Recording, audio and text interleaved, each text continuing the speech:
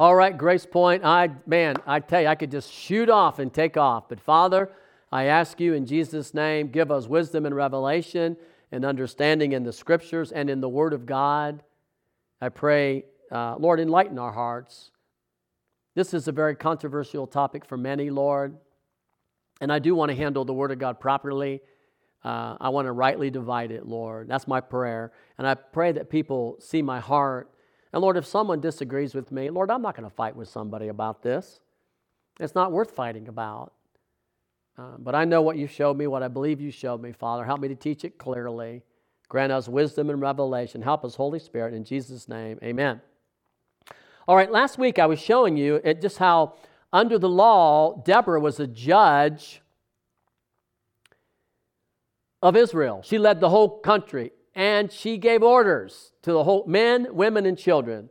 Paul had stated in 1 Corinthians 14, he said that women should submit to their husbands, as also says the law. And the law, the wife was under the authority, or the woman was under the authority of her husband. She wasn't under the authority of every man. And it's clear.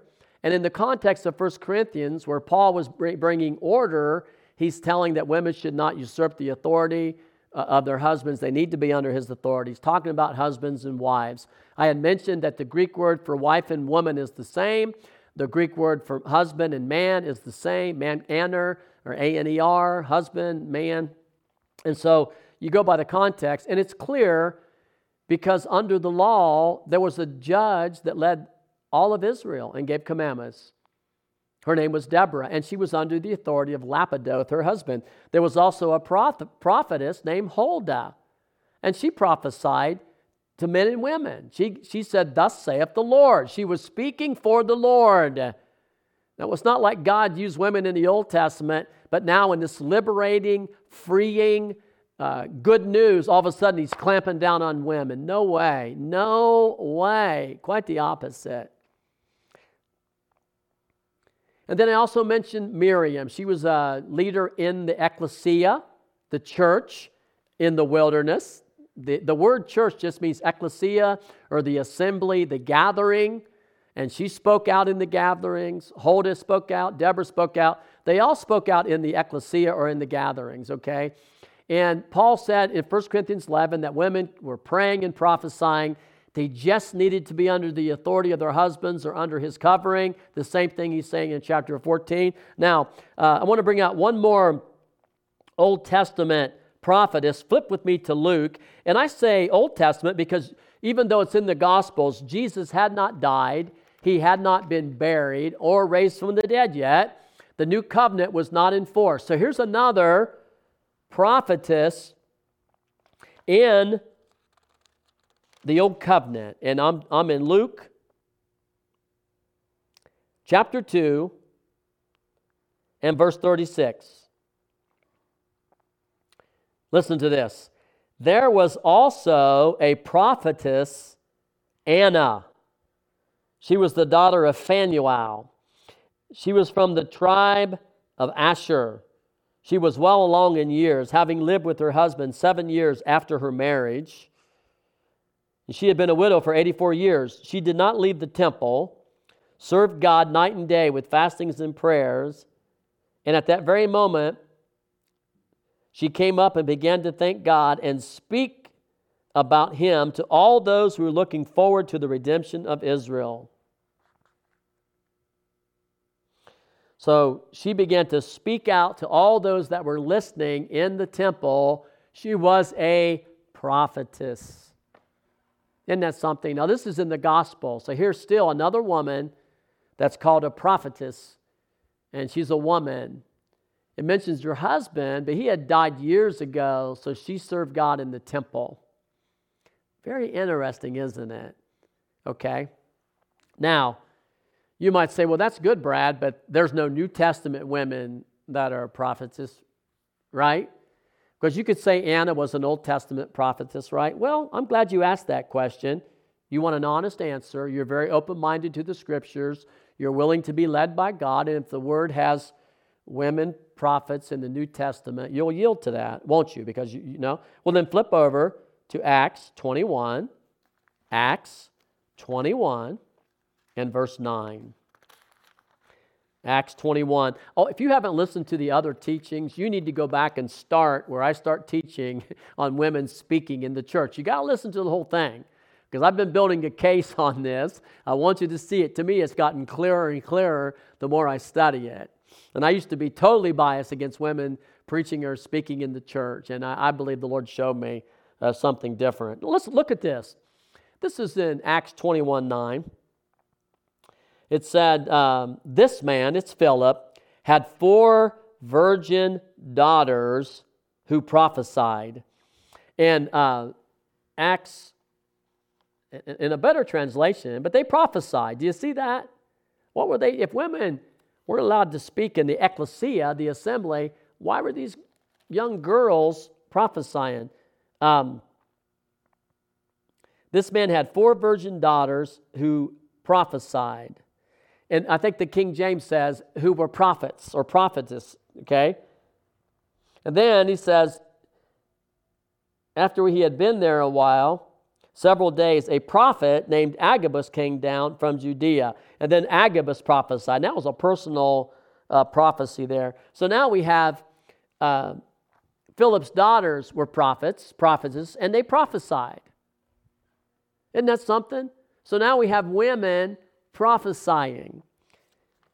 And that's not surprising one bit, because if you go to Acts chapter 2, and you read, I just want to get the verses right. In verse 18, actually I'm going to go to verse 17, and it shall be in the last day, says God, that I will pour out my Spirit on all people. Then your sons and your daughters will what? Prophesy. Your young men will see visions. Your old men will dream dreams. I will even pour out my Spirit on my servants in those days. Both men and women shall prophesy. Isn't that amazing? So it's very clear. And that word prophesy, it's inspired utterance. It's like preaching. You get up and prophesy. It's inspired utterance. And God was going to pour His Holy Spirit out on men and women in the New Testament were going to prophesy. And flip over to me now to Revelation. I thought this was really interesting. I believe the Lord showed me this. Revelation 2:20. People often like to bring up old Jezebel. Okay, Jezebel in the Old Testament was a prophetess. But she was a false prophetess. She wasn't wrong because she was a woman prophet. She was wrong because she prophesied falsely. Look at this in Revelation chapter 2, verse 20. Jesus says, I have this against you, brothers.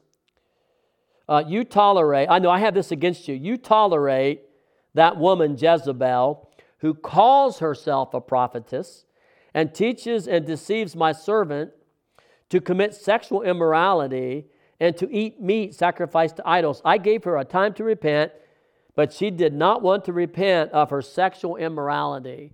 Jesus did not give her time to repent of calling herself a prophetess.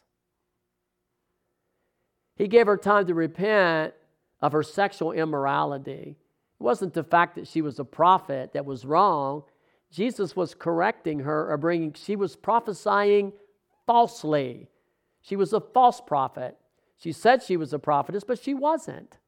And she was teaching people to sin. So it wasn't the fact that she was a woman. That's not why He corrected her, because she was prophesying falsely and she was guilty of sexual immorality. And that's why Jesus corrected her. This would have been a great chance for Jesus to say, because she's a woman and she can't prophesy, as also says the law. Amen. Do you get it? Amen. I saw that. I thought, that's awesome. That's awesome. Okay, so flip back. We've gone over this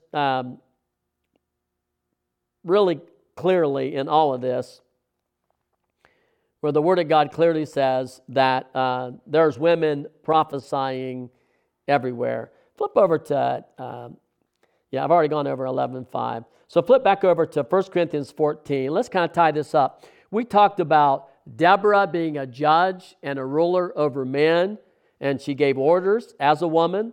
We talked about Anna being a prophetess and speaking to the men and women in the temple.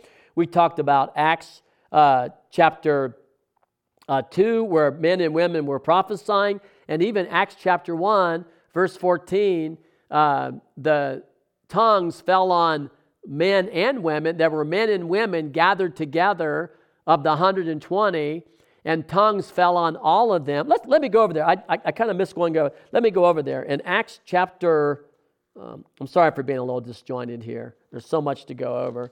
In Acts chapter 1,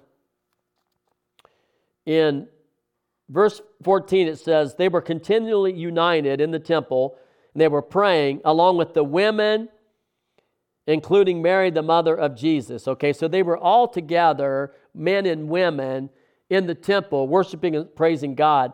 And then it says in Acts chapter 2:4, then they were all filled, that's men and women, all of them were filled with the Holy Spirit, and they began to speak with other tongues as the Spirit enabled them. Okay, so there were men and there were women. They were all praying out in tongues. Not just the men, but the women also were baptized in the Spirit, and the women also were praying out in tongues, and they were preaching, and they were magnifying God, and all these different nations were hearing men and women preaching. Amen? Do you see it? And magnifying God. They were doing it in tongues, but they were all doing it, men and women, all preaching and prophesying. And then Peter says in chapter 2, this is what was spoken by the prophet Joel, your sons and daughters, your daughters included, would prophesy. So it's obvious that men and women are prophesying, preaching, and declaring. Isn't that awesome? So let's go back then into chapter, so back into our review. Miriam was a prophetess. Huldah was a prophetess. Anna was a prophetess. Jezebel was a false prophetess in the New Testament. And then Philip had 4 daughters who were prophets.